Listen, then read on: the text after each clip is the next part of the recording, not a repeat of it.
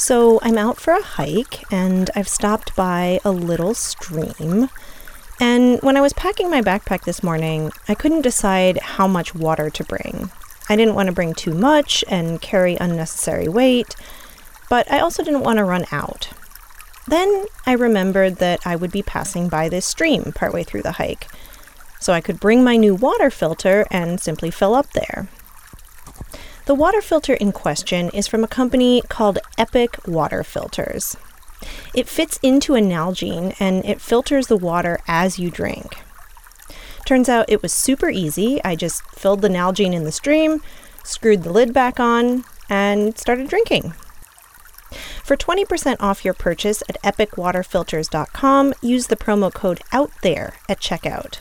That's epicwaterfilters.com, promo code OUTTHERE. Hi, I'm Willow Belden, and you're listening to Out There, the podcast that explores big questions through intimate stories outdoors. Before we get started, I have exciting news. Starting today, you can earn rewards simply for sharing Out There with your friends. One of the best ways to support this show is to share it, so we want to thank you for doing that. And to make it fun in the process, we thought we'd tie in a little competition. Everyone who refers at least 5 friends will be entered into our fall giveaway. The more referrals you have, the more giveaway entries you get. Just head over to outtherepodcast.com/share to sign up. We'll be picking the winner on October 15th, and of course we'll have additional giveaways each season after that as well. So maybe you're thinking, okay, but I'm not that competitive. No worries, we get it. You can move at your own pace and still earn all sorts of great prizes.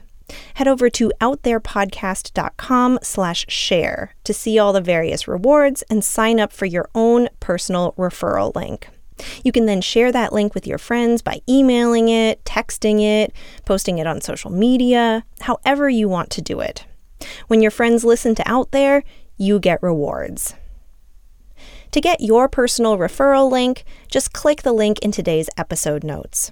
Or you can go directly to outtherepodcast.com/share. Thank you so much for believing in us.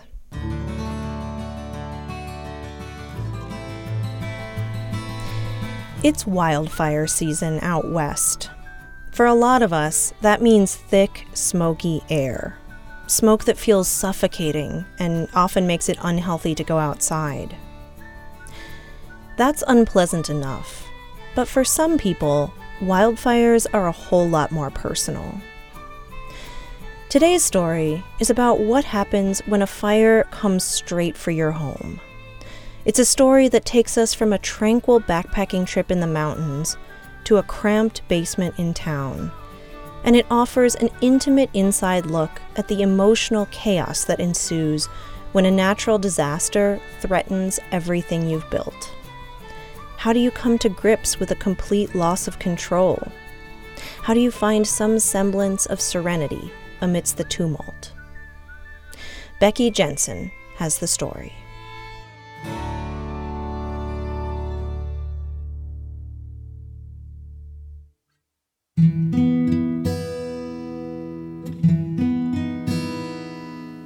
Last summer, I turned 50 years old.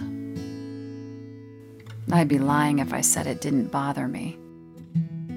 In the months leading up to my August birthday, the milestone felt ominous, made me restless, like I had something to prove. My biggest fear was that soon I would turn into my frail and helpless mother, who was slowly losing her mind to Alzheimer's disease. She still manages to live on her own, but that requires a lot of outside support. When the pandemic isolated us from her team of helpers last year, Mom grew dependent on me more than usual. It really wore me down and, at times, made me think I might be losing my mind, too.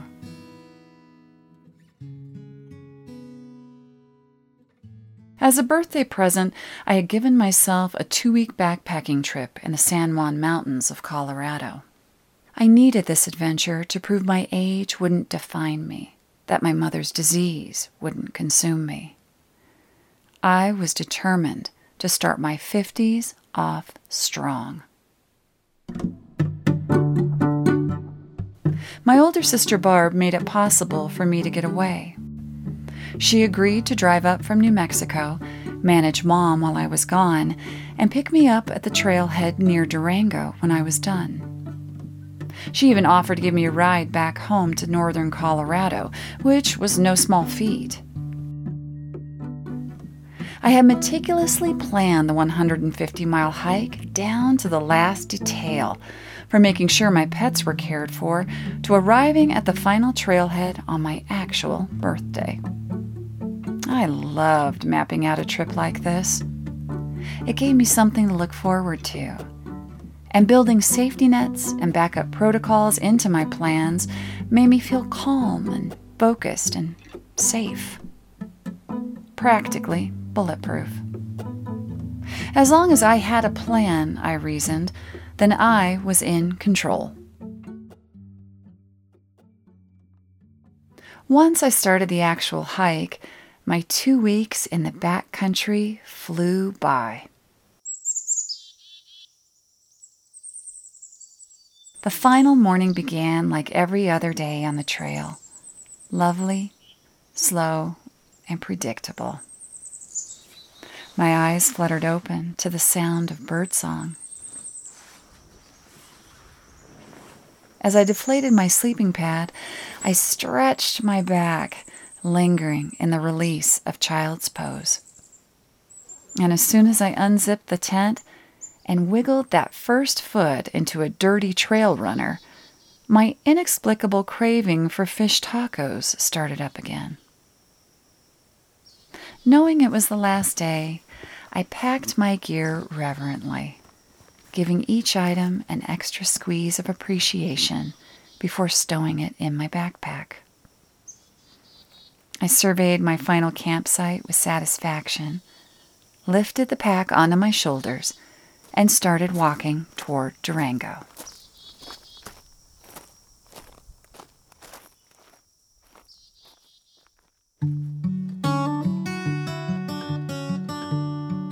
The hike had been rewarding, but I was looking forward to getting back home.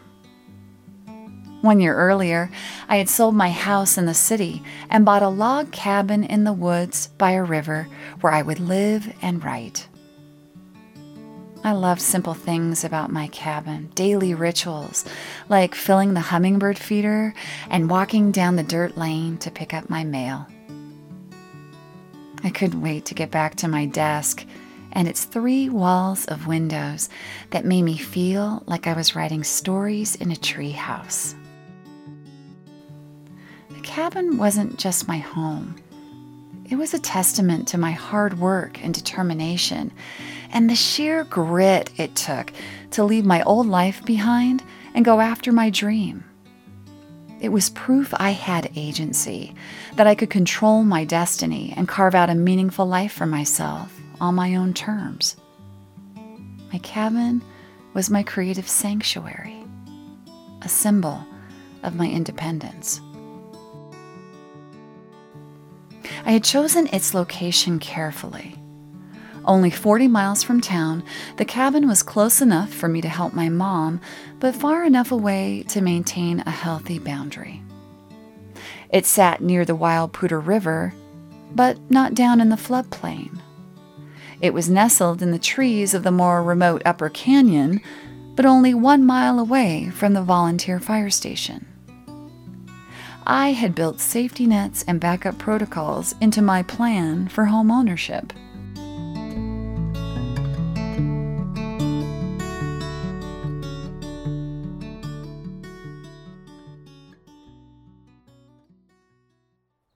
I turned my attention back to the trail and my last day of hiking. Up ahead, I spied a large log on a stony outcropping with a panoramic view. And sitting on the log was my sister, who had hiked up the trail to surprise me. Woohoo! I crowed, lifting both trekking poles toward the sky in a giant V for victory. It was so good to see her familiar face. "Hey, happy birthday," Barb said, wrapping me up in a solid hug. It was barely 11 a.m. and already pushing 90 degrees. She fished around inside her day pack and handed me a drink. It was chilled. I pressed the ice-cold can against my cheek and then my forehead before cracking it open. Between long gulps, I blabbed on and on about the minutiae of my hike and confessed how eager I was to get back home to my pets, my comfy bed, and my writing. "I just love the life I've created for myself, you know?" I said. My sister nodded, took a sip of her drink. "50's not so bad," I added. "But there's no way I'm joining AARP. That's where I draw the line." She said nothing. No snarky comeback. Not even a smirk. Barb was unusually quiet. But I decided nothing was going to put a damper on my birthday. In less than 2 hours, we reached my sister's car. She had tied a ridiculous happy birthday banner across the windows for me. "Aw, this is great," I said, pointing to the shiny letters. Barb looked down at the ground. "So, there's been a wildfire," she said simply. It was wildfire season, so this wasn't shocking news to me.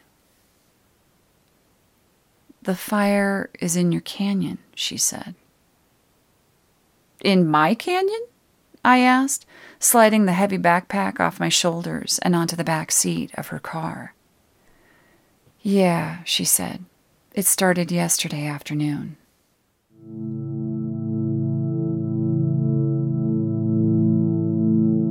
I realized my sister had been kind enough to let me enjoy my full hike, to wait until we reached the road before she broke the bad news. I looked up at the harmless clouds floating across the blue, smokeless sky and let out the breath I had been holding. Near the car, a yellow road sign cautioned, "Rough road ahead." Barb was telling me something. I could see her lips moving, but I couldn't hear what she was saying over the ringing in my ears. I mean, I knew it could happen.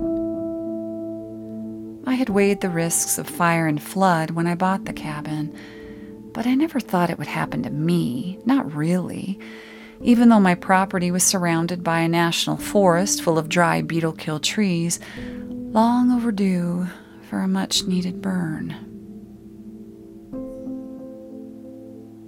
"I even told you what to grab, what to do if it happened while I was on the trail," I said, reminding myself that I had indeed planned for this, that I knew what to do in a wildfire.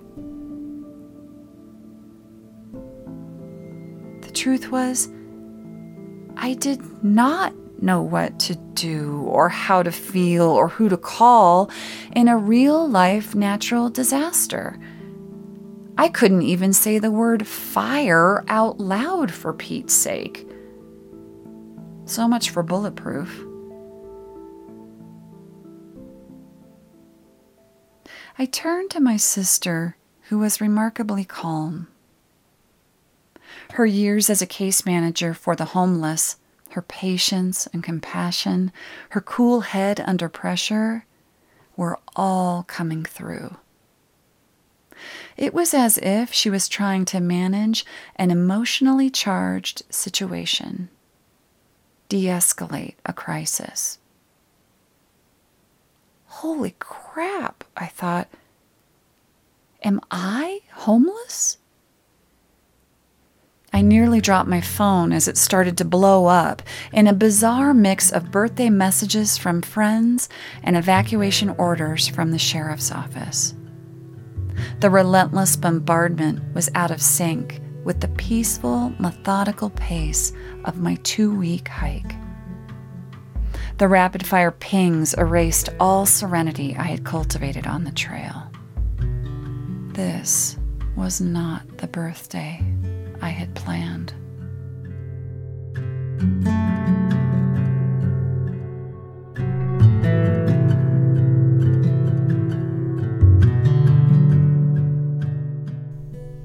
Hey, it's Willow.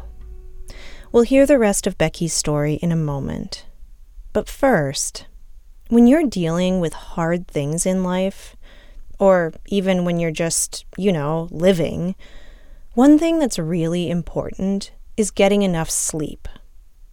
That's where a company called Pachamama comes in. They've created a modern, holistic approach to sleep support, and they're one of Out There's sponsors for this episode. Pachamama's elderberry Sleep Well gummies are formulated with an all-new ingredient combination, which features CBD, CBN, and a microdose of melatonin, plus elderberry extract to support your immune system. For 40% off your Pachamama order, go to pachamamacbd.com and use the promo code OUTTHERE at checkout. That's PACHA mamacbd.com, promo code OUTTHERE. Support for Out There also comes from Out Travel the System. Out Travel the System is a podcast brought to you by Expedia, and its mission is to inspire and inform about travel. That can mean anything from building your bucket list to taking concrete steps to take that next trip when the time is right. The podcast finds people who are passionate about travel, including a commercial airline pilot, a woman who travels pretty much year-round, and a man who wants to have visited every country in the world by the end of this year. When it comes to inspiration, Out Travel the System is also giving a voice to people who love their hometowns and want to share them with travelers, or people who love, say, lake or beach life in the winter. Out Travel the System is available wherever you get your podcasts. And now, back to the story. I had learned that my cabin was safe for the time being, so Barb and I decided to stay in Durango for the night. The next morning, we left before dawn to begin the long journey home. We drove hundreds of miles across Colorado, forced to make detours around other raging wildfires. When we finally reached the cabin, there was no time to rest or reflect. The area was under evacuation, so Barb and I packed up what we could, loading her car and mine. I made a side trip to gather my dog and 2 cats, evacuated earlier by friends. It was 10:30 that night when I finally pulled the car into my mom's driveway. I rested my forehead on the steering wheel and tried to take a few deep breaths. The car reeked of ammonia from the litter box.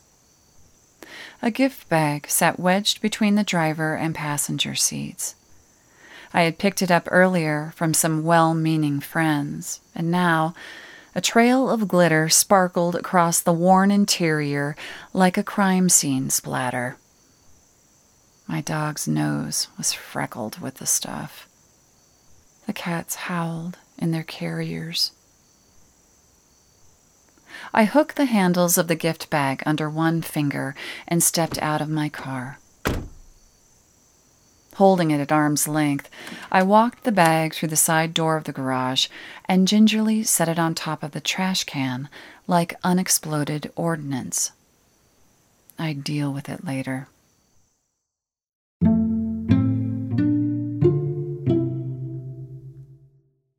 Inside the house, Mom sat on the loveseat watching the news and knitting a winter scarf. In August. Skeins of yarn and piles of scarves, finished and unfinished, were scattered throughout the living room.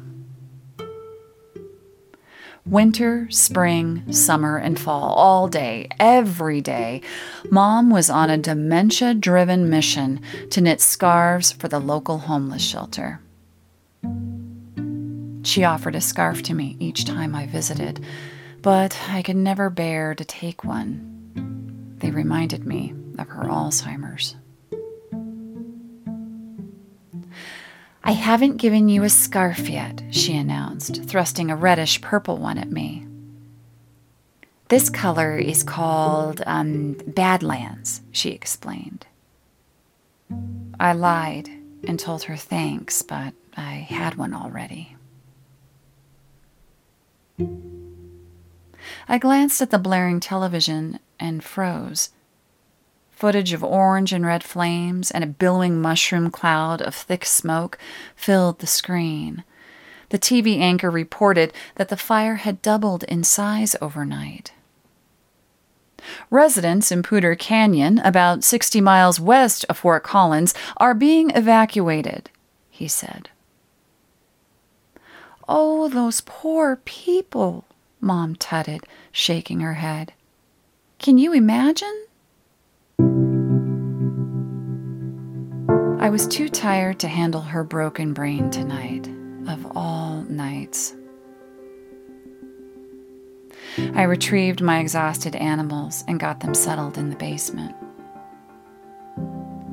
After unloading the rest of my car, I looked at my meager pile of belongings.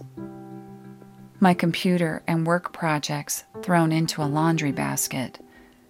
Important documents and photo albums in plastic tubs. My clothes in one big black trash bag. I couldn't help but think I should have taken more things with me, saved more, when Barb and I cleared out the cabin. My sister was heading home to New Mexico, back to work, and I would be on my own with Mom again. Mom, who had hugged me goodnight, saying, "It'll be fun to have you here."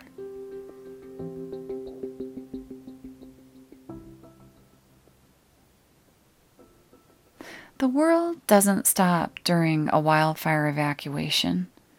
We still have pets to feed, bills to pay, people to care for, work to do. I set up my office in my old childhood bedroom. It was now my mom's catch-all junk room, the epicenter of her Alzheimer's hoarding behavior. The bed was completely surrounded by 2-foot-high stacks of country living magazines, old greeting cards, and other assorted crap from the Home Shopping Network. The mattress was heaped with more scarves and a small mountain of half-used orphan balls of yarn. I threw a blanket over the bed to cover up the chaos. Scattered and unfocused, I headed into the kitchen for breakfast, opening cupboards at random. But there was nothing I wanted, just a refrigerator full of rotting food that Mom had forgotten to eat. I cleared out the fridge and took the trash out to the garage, where I was confronted by the glitter bag. It bulged with cake, a 6-pack of beer, and plastic Mardi Gras beads. A colorful headband from the party store poked through the delicate tissue paper, featuring a jaunty little top hat trimmed with feathers and an enormous number 50. It made me want to punch something.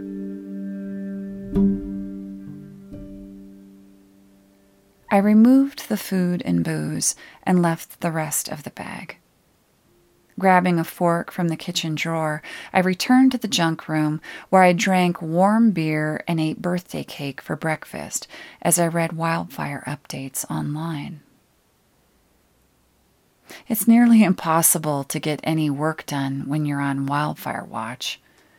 The Cameron Peak Fire had its own Facebook page, text alert system, interactive maps, live chats, hotline numbers, hashtags, and community forums. When Facebook notified me that I had become a super fan of my own disaster, I did not accept the badge.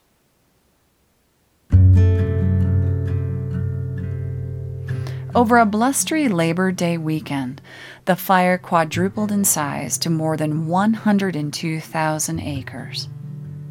The shape of the fire perimeter on the map resembled a lobster claw reaching to crush my cabin between its red pincers. In town, ash fell like snow, and the sky glowed orange, apocalyptic, triggering streetlights to come on in the middle of the day. During all of this, Mom was forgetting to bathe and change her sheets. These simple chores didn't happen unless I reminded her. But the fire consumed my thoughts, and I became addicted to watching updates, getting information fixes all day long. The shape of the fire perimeter kept growing on the map, like drug-induced hallucinations. First, the lobster claw morphed into a wolf until it eventually shapeshifted into the monster with large jaws, gnashing teeth, and greedy fingers. According to the latest map, my cabin was being swallowed. I watched and waited for the moment the beast might devour my little dream. I became irritable when people pressed me for updates or asked what they could do to help. I didn't have the energy or words to explain that each request, though well-intentioned, felt like a homework assignment. It seemed impossible to have a normal conversation with friends, so I withdrew and isolated myself. I found more scarves in a kitchen cabinet one day, hidden and displaced, just like me.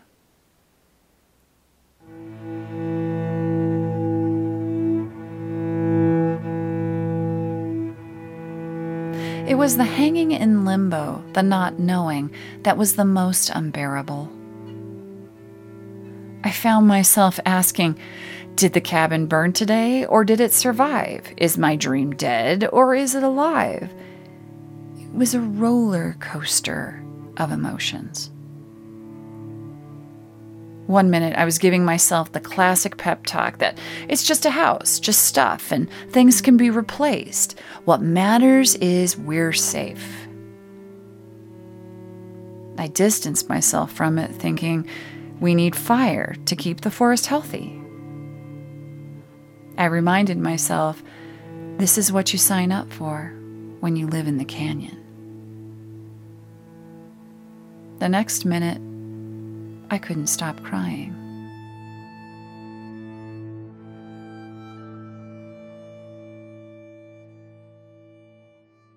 By late September, the fire exploded on another wind-driven rampage, heading straight for my cabin. We were told if our homes burned, then we would receive a personal call from our volunteer fire chief. And if the phone didn't ring, then no news was good news. Each scam robocall made me jump out of my skin. Meanwhile, Mom continued to knit hot, stifling scarves for the homeless. Every day, she asked me to take a scarf. Every day, I declined. I wanted to yell, "Hey, I'm not homeless, lady. Not yet." One day, Mom complained of dropping a stitch, and I watched, horrified, as she began to unravel an entire scarf, feeling myself unraveling at the same time. Like a trapped animal, I snapped, my teeth gnashing and my fingers clawing through the kitchen for a black hefty bag. I stormed through the house looking for scarves. I found them squirreled away under beds, tucked into drawers, stacked on dining room chairs. In the junk room, I ripped the blanket off the bed to expose the largest stash of all. Like a mad woman, I stuffed scarves into the trash bag I'd been dragging behind me and yanked the drawstring into an angry knot. I threw open the closet door, ready to hurl the bag into oblivion, when suddenly I spied a large manila envelope with the words "Miscellaneous Treasures" written on the front in my father's long-lost handwriting. Carefully, I reached for it, picked it up, and opened it. Inside was a small wooden plaque that used to hang in my dad's office before he died of cancer. It said, "God, grant me the serenity to accept the things I cannot change, the courage to change the things I can, and the wisdom to know the difference."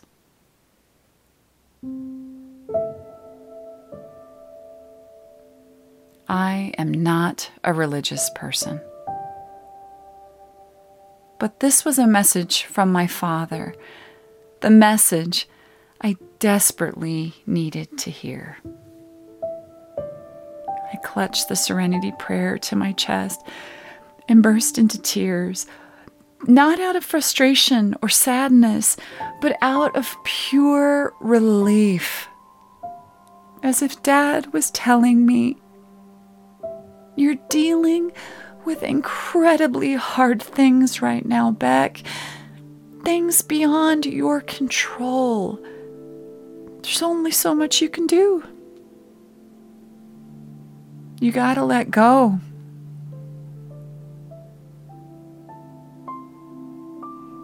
I thought about me turning 50, my mom's disease, this raging wildfire, things I could not change no matter how hard I tried. And a weight lifted from my shoulders then, like unbuckling a heavy backpack after a very long day of steep hiking.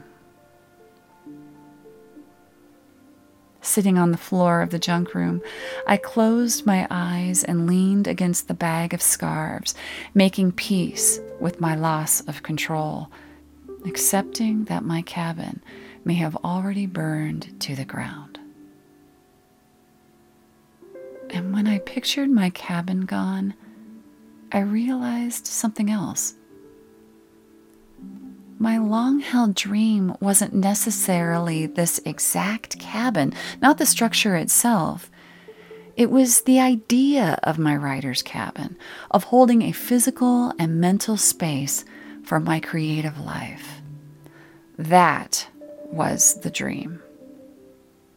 And knowing I would carry that with me wherever I go brought me back to the serenity I had found on the trail.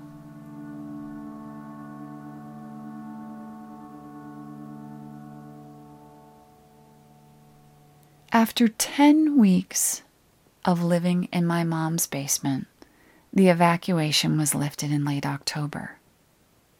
My cabin had survived. As I packed my things, Mom hovered anxiously. "Wait, have I given you a scarf yet?" she asked, her eyes eagerly searching my face. "No, not yet," I replied truthfully. I walked with Mom upstairs to see her latest creation, knitted from a cool and calming blue yarn. "This color," she said, wrapping the scarf around my neck, is called Glacier Bay. Thank you, Mom, I said, reaching for a hug. Thank you for everything.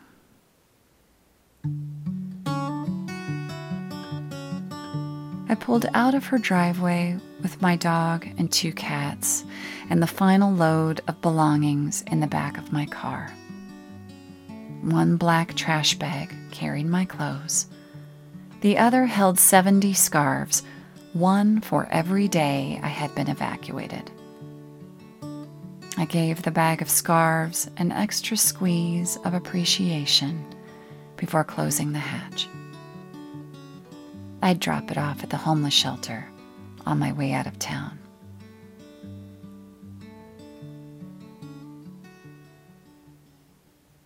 By the time the Cameron Peak fire was contained on December 2nd, it had consumed nearly 209,000 acres over 112 days, making it the largest and longest-lasting wildfire in Colorado history.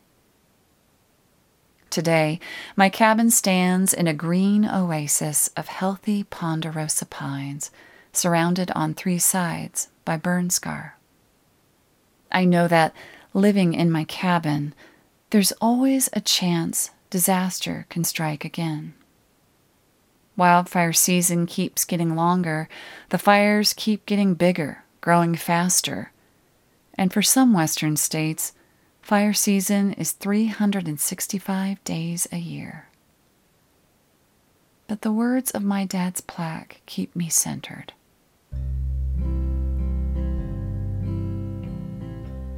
Grant me the serenity to accept the things I cannot change. We all have our wildfires and floods and hurricanes and heat domes and illnesses and whatever else life throws our way. We have our dreams. We take calculated risks.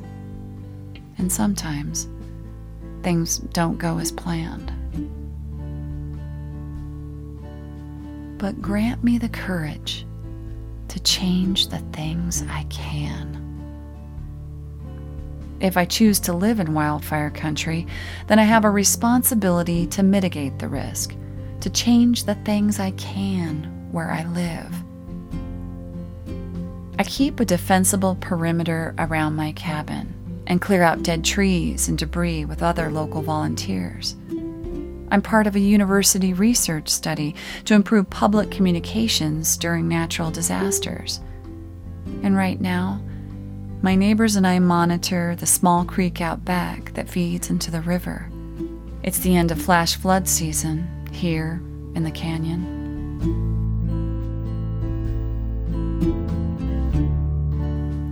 Sometimes change is hard, even when things seem within our control. Last year, I had planned to finish writing my first book, chink the logs of my cabin, and lose 10 pounds. I did none of these things. But I did find the courage to go on a long walk through the mountains, survive a massive wildfire, and navigate my mom's Alzheimer's the best I could. 50's not so bad. I'm settling into it. It's really not the disaster I thought it would be. If there's one thing my birthday year taught me, it's that I have nothing to prove to myself or anyone. And I learned there's strength in being gentle to ourselves, especially when things get tough.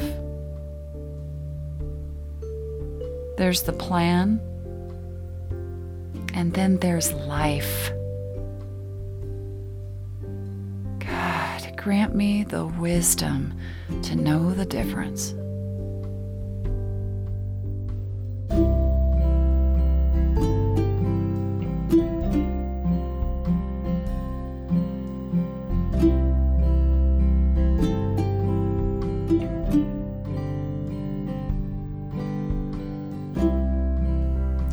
That was Becky Jensen. She's a writer living in northern Colorado, and you can see more of her work at BeckyJensenWrites.com. Becky has been on Out There multiple times before, so if you enjoyed this story, check out some of her other episodes. I have links to them in the show notes. Thank you to Tanya Chavla for production assistance on this story. Tanya also provided editorial input along with Malat Amha.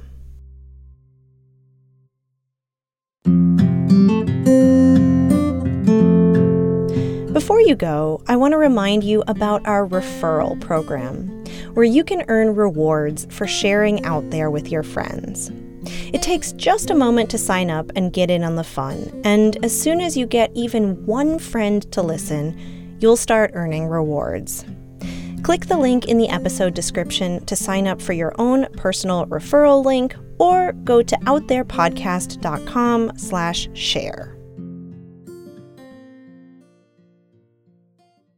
Support for Out There comes from Epic Water Filters. Epic Water Filters is on a mission to get people to use fewer disposable plastic bottles. So they've created a whole line of water filters that fit into Nalgene's, Hydro Flasks, and other reusable water bottles. That way you can have clean, filtered water wherever you go. They sent me a couple of their filters to try out.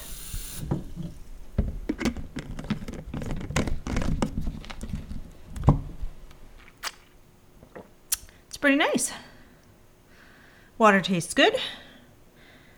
Simple and easy. I think this is going to be especially great for road trips. You know, when you stop and you want to fill your water bottle at gas stations and stuff, and the water always tastes terrible there. This is going to be awesome for that. For 20% off your purchase at epicwaterfilters.com, use the promo code OUTTHERE at checkout. That's epicwaterfilters.com, promo code OUTTHERE.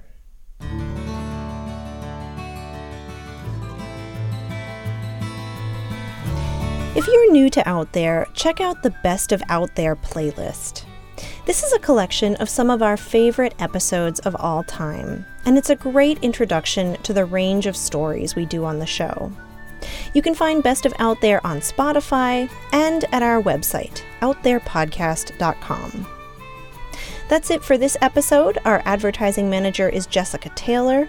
Our audience growth director is Sheba Joseph. Kara Schaefer is our print content coordinator. Our interns are Malat Amha and Tanya Chavla. Our ambassadors are Tiffany Duong, Ashley White, and Stacia Bennett. And our theme music was written by Jared Arnold. We'll see you in 2 weeks.